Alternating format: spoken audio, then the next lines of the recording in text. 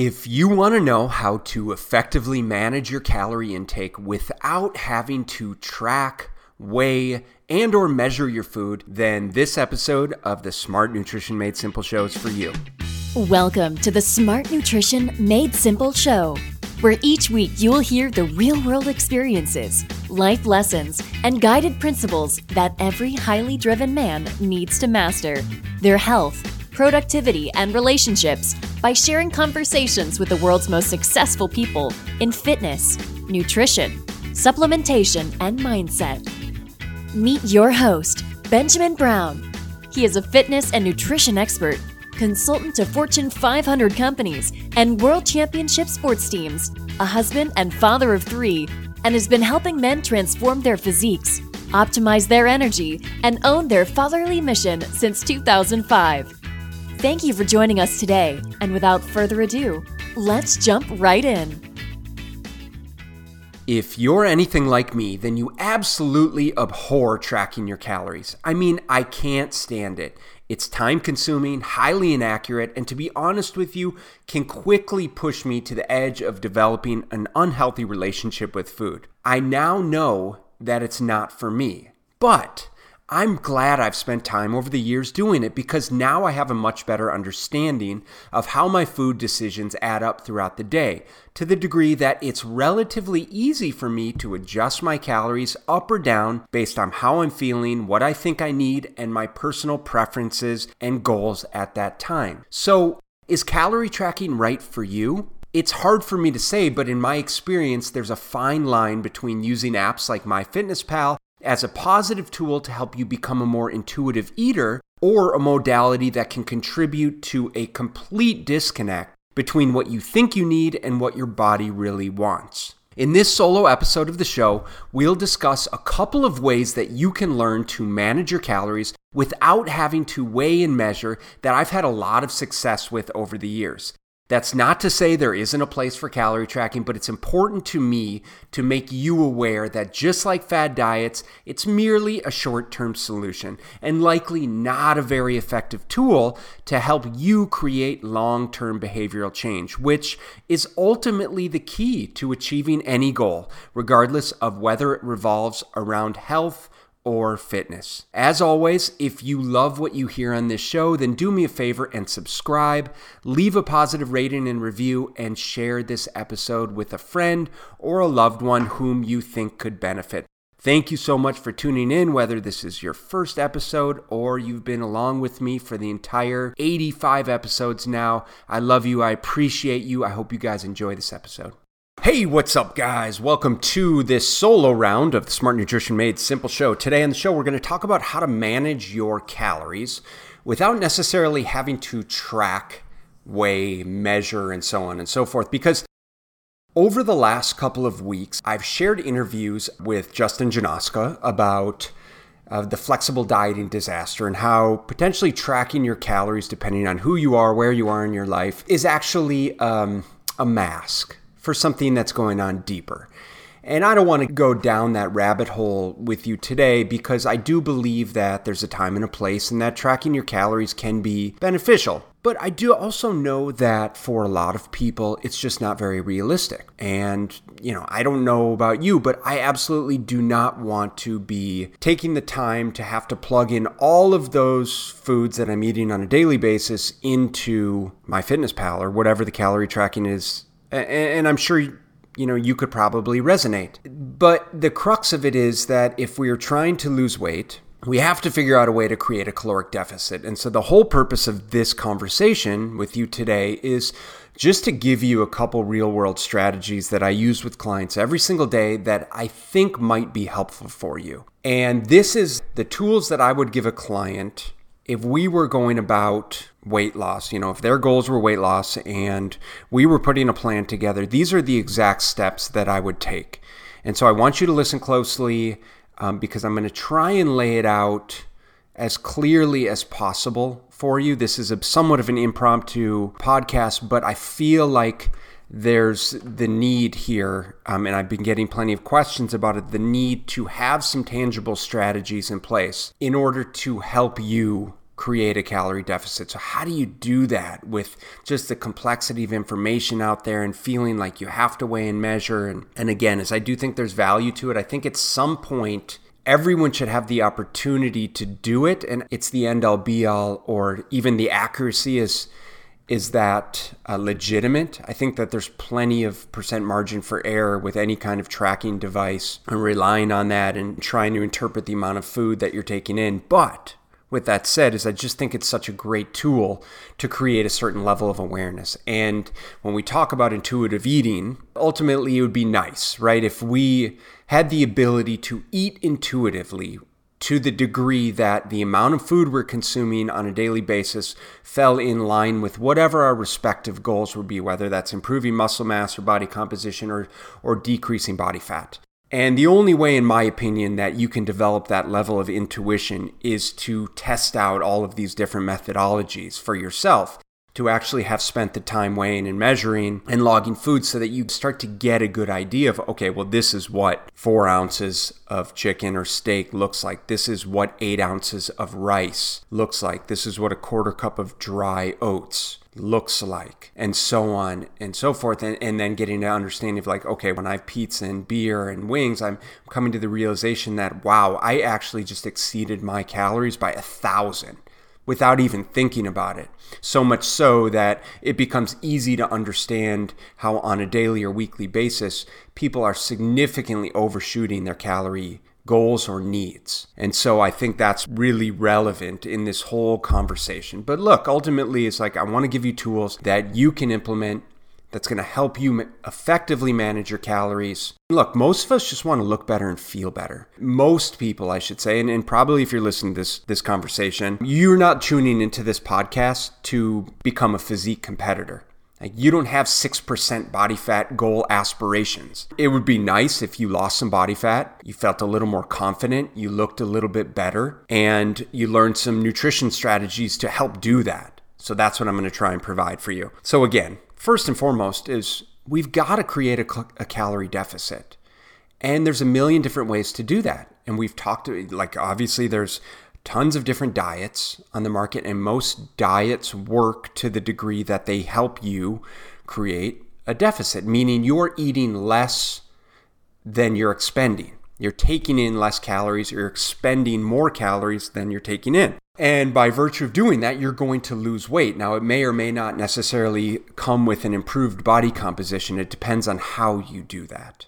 And we can kind of get into that a little bit. But first and foremost is we've got to create a deficit. And I'm assuming you're along the ride with me here and you're possibly resonating with what I'm talking about, because we don't talk diets. I'm not going to give you a Whole30 approach because I don't think it's realistic for most people long term. Can it be a good short-term tool? Absolutely. I'm not going to give you a keto approach, even though I've interviewed plenty of experts on ketosis. I myself have been interviewed on other podcasts on the benefits of ketosis. There's nothing wrong with it, except to say that when taken too far, then it can be problematic because it's not the end-all be-all. For most of us, like, look, man, I've got a couple different businesses, 3 kids, busy lifestyle, and I just want to enjoy my time here. I want to eat foods that I enjoy. And for me, that means having a little bit of everything. And so this is the way that I do it, and this is the way that I recommend it with my clients. So again, calorie deficit. So one of the first strategies that we implement to help people manage their calories is to eat 3 to 4 meals per day without snacking in between. So the benefit of eating 3 to 4 meals per day without snacking in between. And I should preface this by saying, if you want a little more information on this type of habit-based approach or skills-based eating, then you need to go back. I think one of the first podcast episodes I produced, possibly the very first one, was an interview with a woman named Georgie Fear, who's a dietitian, and she developed this whole kind of skills-based eating approach. She wrote a book called Lean Habits for Lifelong Weight Loss, which is a fantastic book. But I've had so much positive benefit to implementing this eating skill with my clientele. And so again, it's eating 3 to 4 meals per day without snacking in between. So the rationale behind this one is, you may have heard the old adage of you need to eat 5 or 6 times per day, right? Eat more frequent small meals per day in order to quote unquote stoke the metabolism. And what the research actually shows regarding this concept of eating more frequently is the exact opposite. Is there's no metabolic benefit per se to eating more frequently. In fact, it almost can be a detriment to the degree that for most of us, if we are to eat more frequently throughout the day, then we're going to end up eating more calories throughout the day by virtue of the fact that most of the food that we eat, especially when we're thinking about it as multiple meals or snacks, is more processed, more calorically dense food. For example, if I think about having 3 solid meals and 2 snacks, oftentimes those snacks are things like a granola bar or a handful of nuts or maybe cheese and fruit or dried fruit. And I think what you may or may not know is oftentimes those quote-unquote snack foods are very calorically dense, so much so that I can have a handful of nuts and dried fruit and it easily can be the equivalent of a meal. It can easily be 400 or even 500 calories for a decent sized handful of nuts because they're so high in fat, and dried fruit as an example, which is so high in sugar and carbohydrates.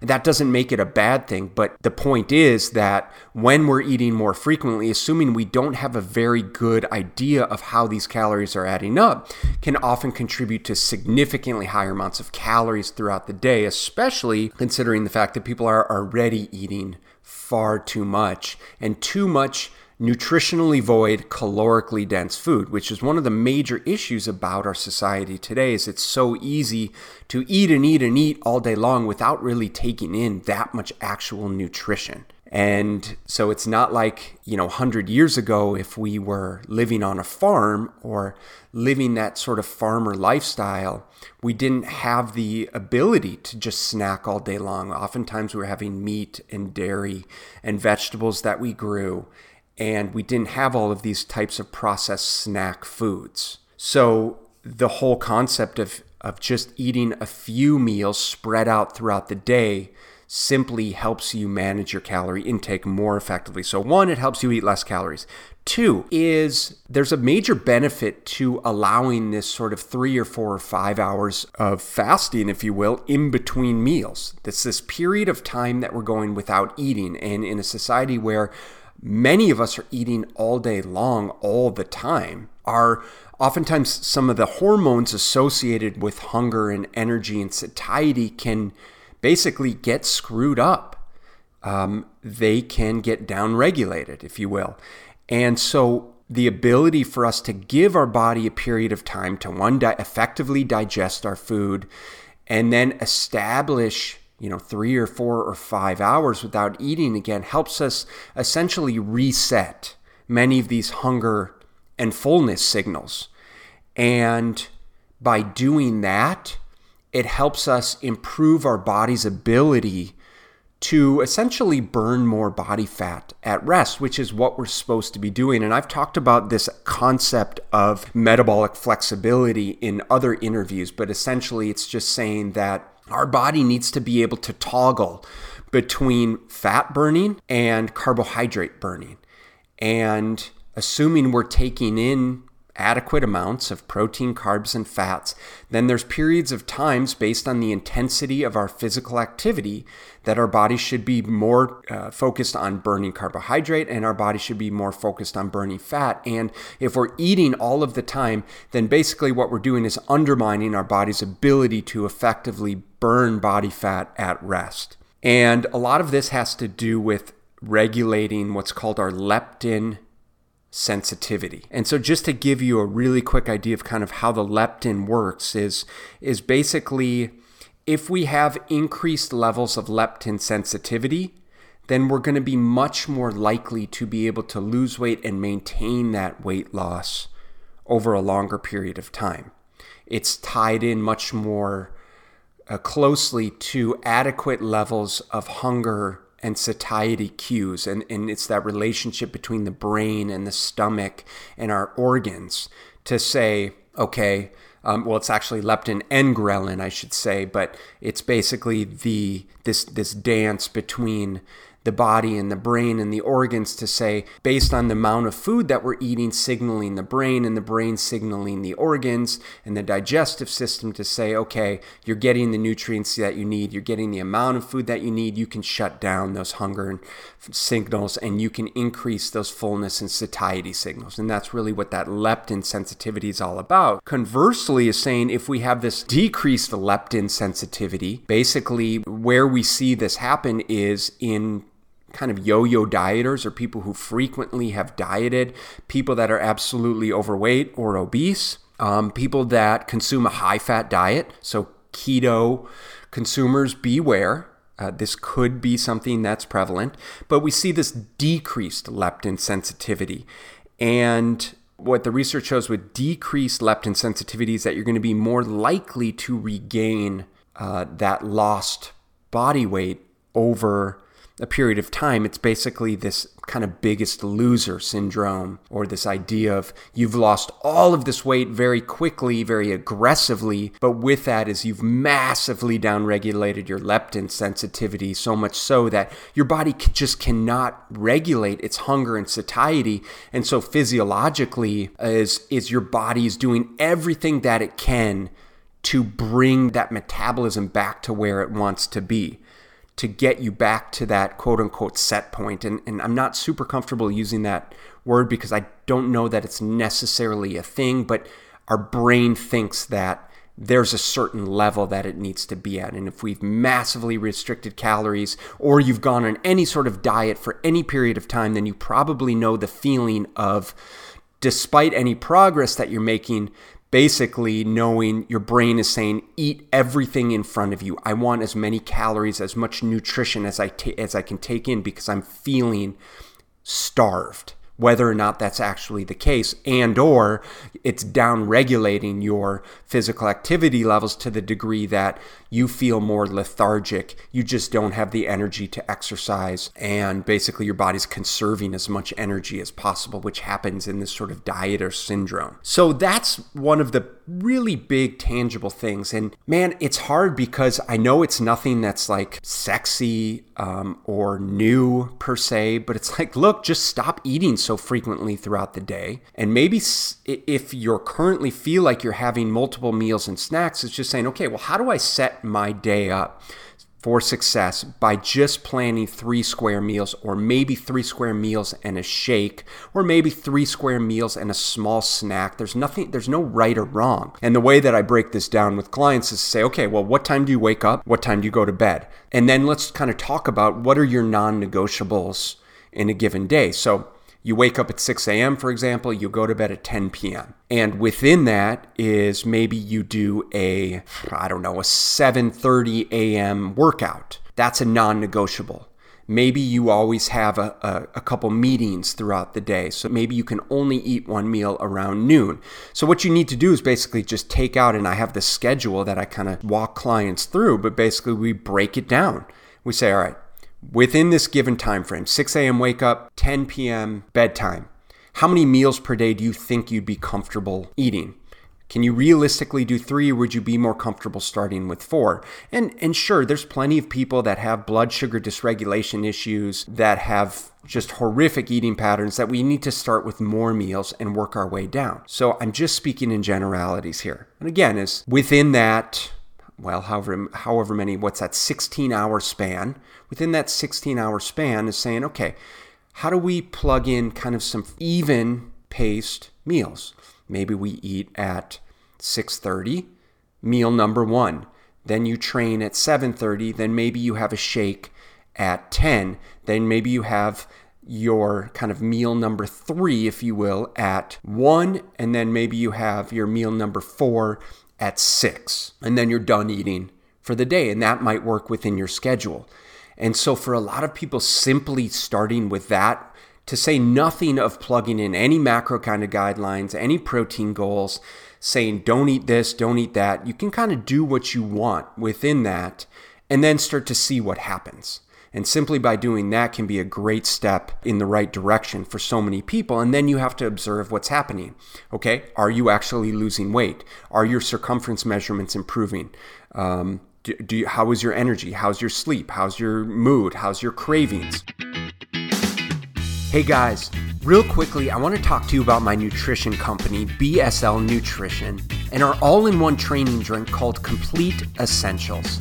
This is a comprehensive exercise formula that I personally created after experiencing years of frustration, working with hundreds of individuals and athletes that were not getting the nutrition that they needed before, during, and after their workouts. After using numerous workout powders that were low quality, overpriced, chock full of caffeine and artificial sweeteners, and were flat out useless, I said enough is enough and figured out how to create a nutritionally dense, comprehensive, and high-quality product with ingredients that you can feel good about taking and giving to your family. When you use Complete Essentials, you'll no longer need pre, during, and post-workout supplements. You'll save time, money, and energy, and get all of the beneficial nutrients you need in one delicious, easy-to-mix drink. It's just the ingredients that you need to give you great natural energy, improve your recovery, and reduce your muscle soreness with no caffeine or artificial sweeteners.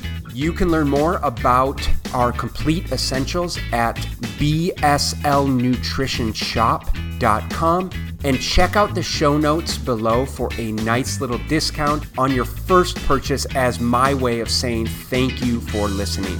That's it. Let's head back to the show. So once you've plugged that in, then you can start to tweak what those meals look like. So say, okay, I'm eating 4 meals per day or 3 meals and a shake. And within that is starting to pay attention to how you're feeling between those meals, because if you're not losing weight within that, then you're likely still consuming too many calories. So then we can focus on saying, okay, how are we building out each of these plates? Are we shooting for eating more nutritionally dense food? Within that is saying, maybe I should start to focus more on how much protein I'm consuming. And there's a good interview I've done. I'll include the link in the show notes below, an interview with Brian St. Pierre of Precision Nutrition. And he walks us through kind of building out your plates from a standpoint of kind of know how many palms of protein should you be consuming, how many fists of starchy carbs, how many cupped hands of veggies, or vice versa. I can't exactly remember, but I think those are very useful guidelines. Within that is saying, look, if you're eating 3 meals a day of fast food, then you're probably going to be taking in too many calories. That's the reality of it. So then from there is, can we start eating more homemade meals? Again, irrespective of the macronutrient breakdown. You know, the reality is if you're planning your meals yourself, then you're probably doing a much better job regulating your calorie intake. And then again is within each of those meals, how are we building out those meals? So then we start to look and say, all right, well, are you consuming calorically dense beverages with those meals? So if you're consuming soda throughout the day and or with your meals, then that's a very easy way to save a lot of calories. If you're consuming an excessive amount of alcohol throughout the week or on the weekend, that's an easy way to get rid of what could potentially be an exorbitant amount of calories. Within your meals, are you eating dessert with every single meal? Well, obviously, it may or may not benefit you to reduce those calories and minimize the amount of desserts that you're consuming. Then within the actual nutrient portion of the meal, how much protein are you consuming, how much vegetables are you consuming, and how much starchy carbs? And an easy way to start to manage the calorie intake is to start to move down on or reduce the amount of starchy carbohydrates that you're consuming and or fat. And I'll give you 2 examples here. So from a starchy carbohydrate standpoint is if you're consuming bread and rice and pasta and potatoes, and or if that's the basis of many of your meals, then it would benefit you to shift the focus to more lean protein sources and more vegetable sources, because you're going to be getting more protein, which is going to be more satiating from meal to meal. You're also going to be getting a lot more fiber and nutrition, which is essentially bulk. So to say nothing of the nutrient value and phytonutrient value and vitamins and minerals in all of these foods, is you're actually creating more bulk for less calories. So if you're consuming more vegetables and starchy carbs, like rice or potato or bread or pasta, then you're basically filling up your stomach with less calories, but it's still signaling the brain to say, hey, I'm good. I'm getting the nutrition I need. I'm getting the bulk that I need. Therefore, I can downregulate some of those hunger signals and start to feel satiated from meal to meal, which is a great way to start to save your calories by increasing your vegetables, increasing your protein, reducing your starchy carbs, and by that same token is paying very close attention to how much fat you're taking in, because this is one that I see very frequently occurring where people are simply consuming far too much fat. So, for example, you're cooking your eggs in tremendous amounts of butter, or you decide you want to have bacon every single day with breakfast. Well, there's nothing necessarily wrong with bacon depending on the person, but if you're consuming bacon every day, understand that bacon is an exorbitant amount of fat.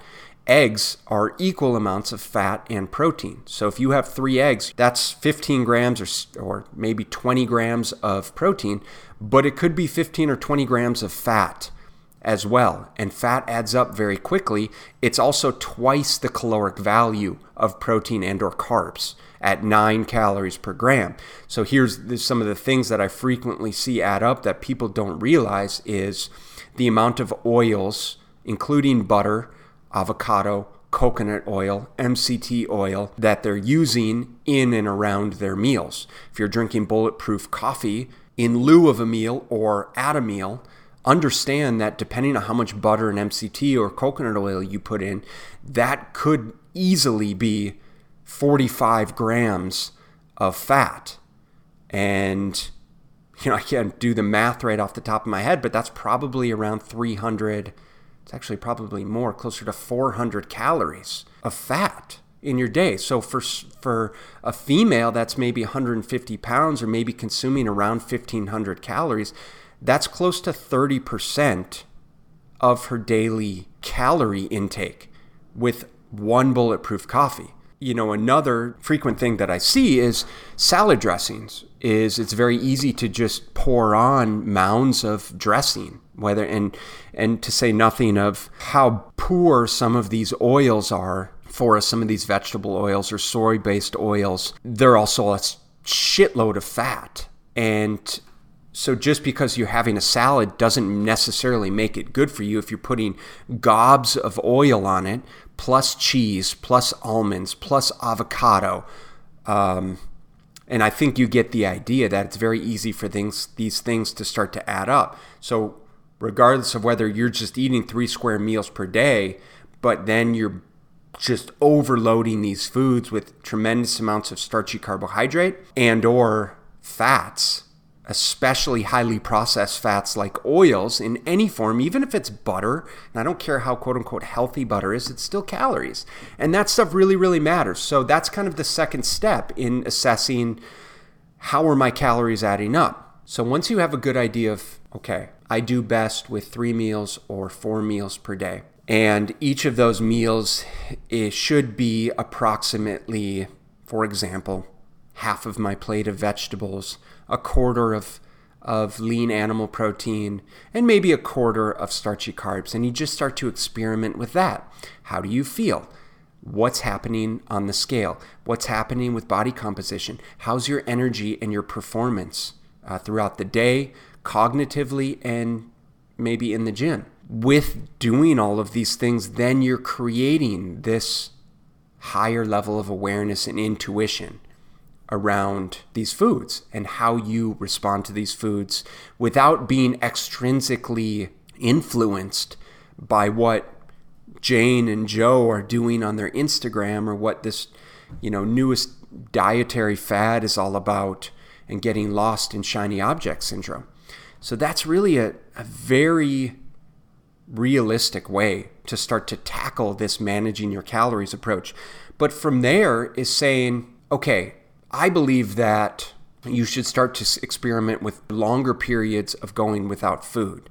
And so what you can do is, and I talked about this in previous episodes as well, I have an intermittent fasting and an early time restricted feeding episode. That's a solo round where I kind of get into the nitty gritty of intermittent fasting and the benefits and so on. But I think that kind of transitioning from this eat 3 to 4 meals per day approach, it could be just moving to 3 meals per day within a more restricted time frame, because there's just a tremendous amount of benefits, mostly, and let me make this very clear, that I believe that most of the benefits associated with intermittent fasting, the way most people are doing it, revolve around creating a level of caloric restriction. And that's the only reason I'm talking about it right now. I'm not trying to focus on autophagy or longevity or fat burning per se, or BDNF and some of these brain, producing chemicals to improve productivity. Rather, all we're talking about is effectively managing your calories in a realistic way that you can plug in starting now. And time-restricted feeding or intermittent fasting, by virtue of just shortening your eating window, so we could say I'm only eating between 12 p.m. and 6 or 8 p.m. at night, or early time-restricted feeding, which I personally am kind of getting more into these days, is essentially saying, okay, well, I'm stopping my eating while it's still daylight, so maybe around 4 or 5 p.m., and I'm not eating again for at least 12 hours, maybe pushing that closer to 16 or 20 hours. So if I stop eating at 4 or 5 p.m.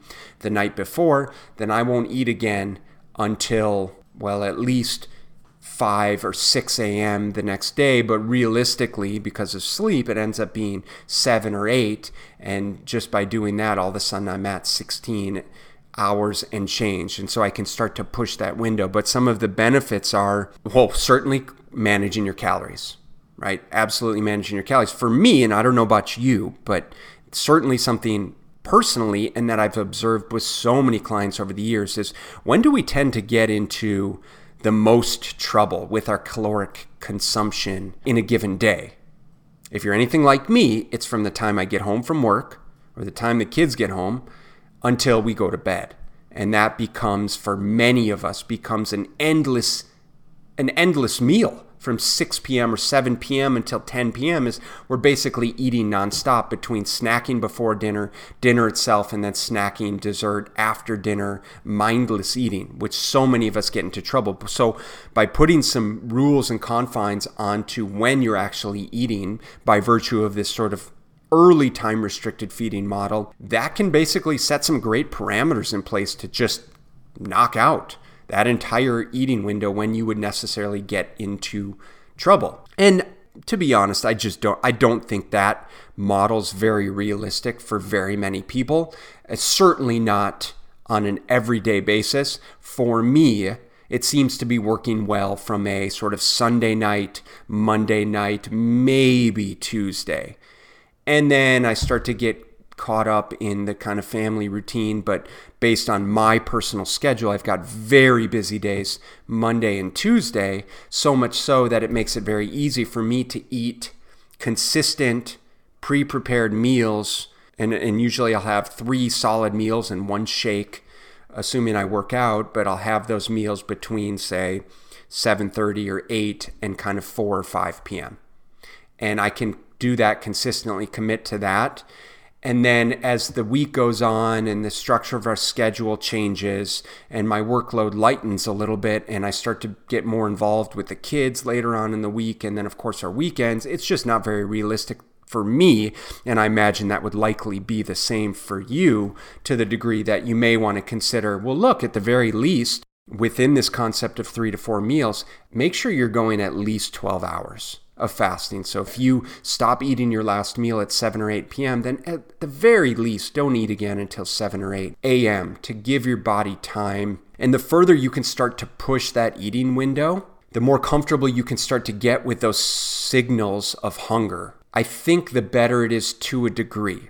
I think we should all experiment with that. I don't believe that all of us should be intermittent fasting every single day per se, but the idea behind these different strategies, especially with the fasting strategies and especially allowing 4 or 5 hours in between meals, is giving you time to really start to get comfortable with how you're feeling, establishing a certain level of hunger. Because I can tell you, if you go, for most of us, if we go 5 hours without eating, you're going to be hungry before that next meal, and that's a very good thing. Hunger is a sign that, one, we're tapping into fat as a fuel source. We're also normalizing those levels of leptin and ghrelin and that your body's actually ready to eat and you're going to utilize those nutrients effectively. I think we get in trouble when we lose touch with that sense of hunger and or we start to freak out when we start to experience hunger to the degree that we decide we need to eat at any slightest twinge of hunger.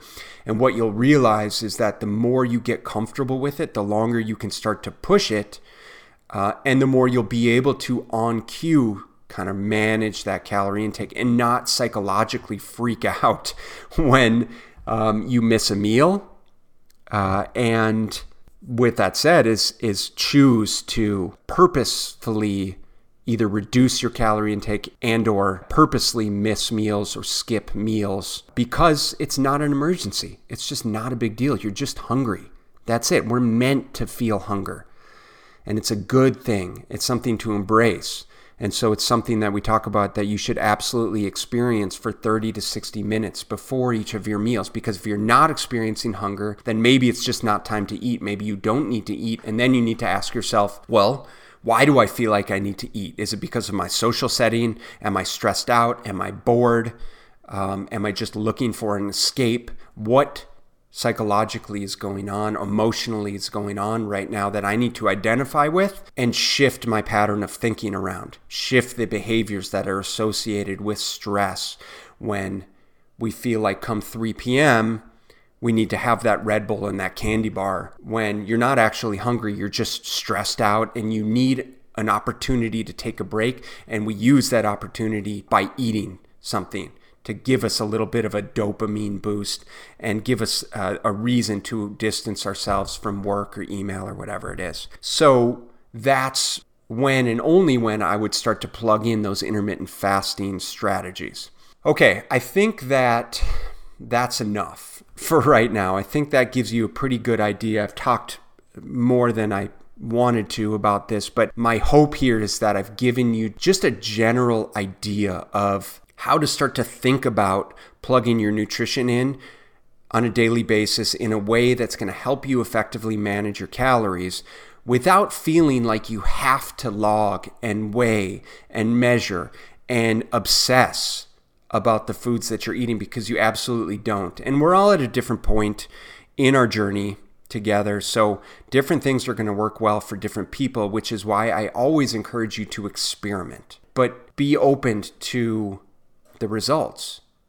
Be open to how you actually are experiencing the results of a set diet or a way of plugging your food in.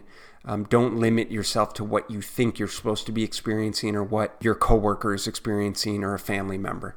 Okay, I hope that's helpful, and I appreciate you guys. Thank you for taking the time to listen, and make sure to hit me up if you have any questions that you would like me to address on the show. Then hit me up, and my email link is in the show notes below. Appreciate you guys. Love you. Thank you so much. Did you love this episode of the Smart Nutrition Made Simple show? Then head on over to iTunes, subscribe, and leave a positive rating and review. And more importantly, share this with other men that you know are dedicated to leveling up in every area of their life by learning how to live healthier, more energetic, and productive lives so that they can optimize their health for their family and future. Thank you for listening, and if you want to find out more about how you can work directly with Ben, then just head on over to www.bslnutrition.com/level up.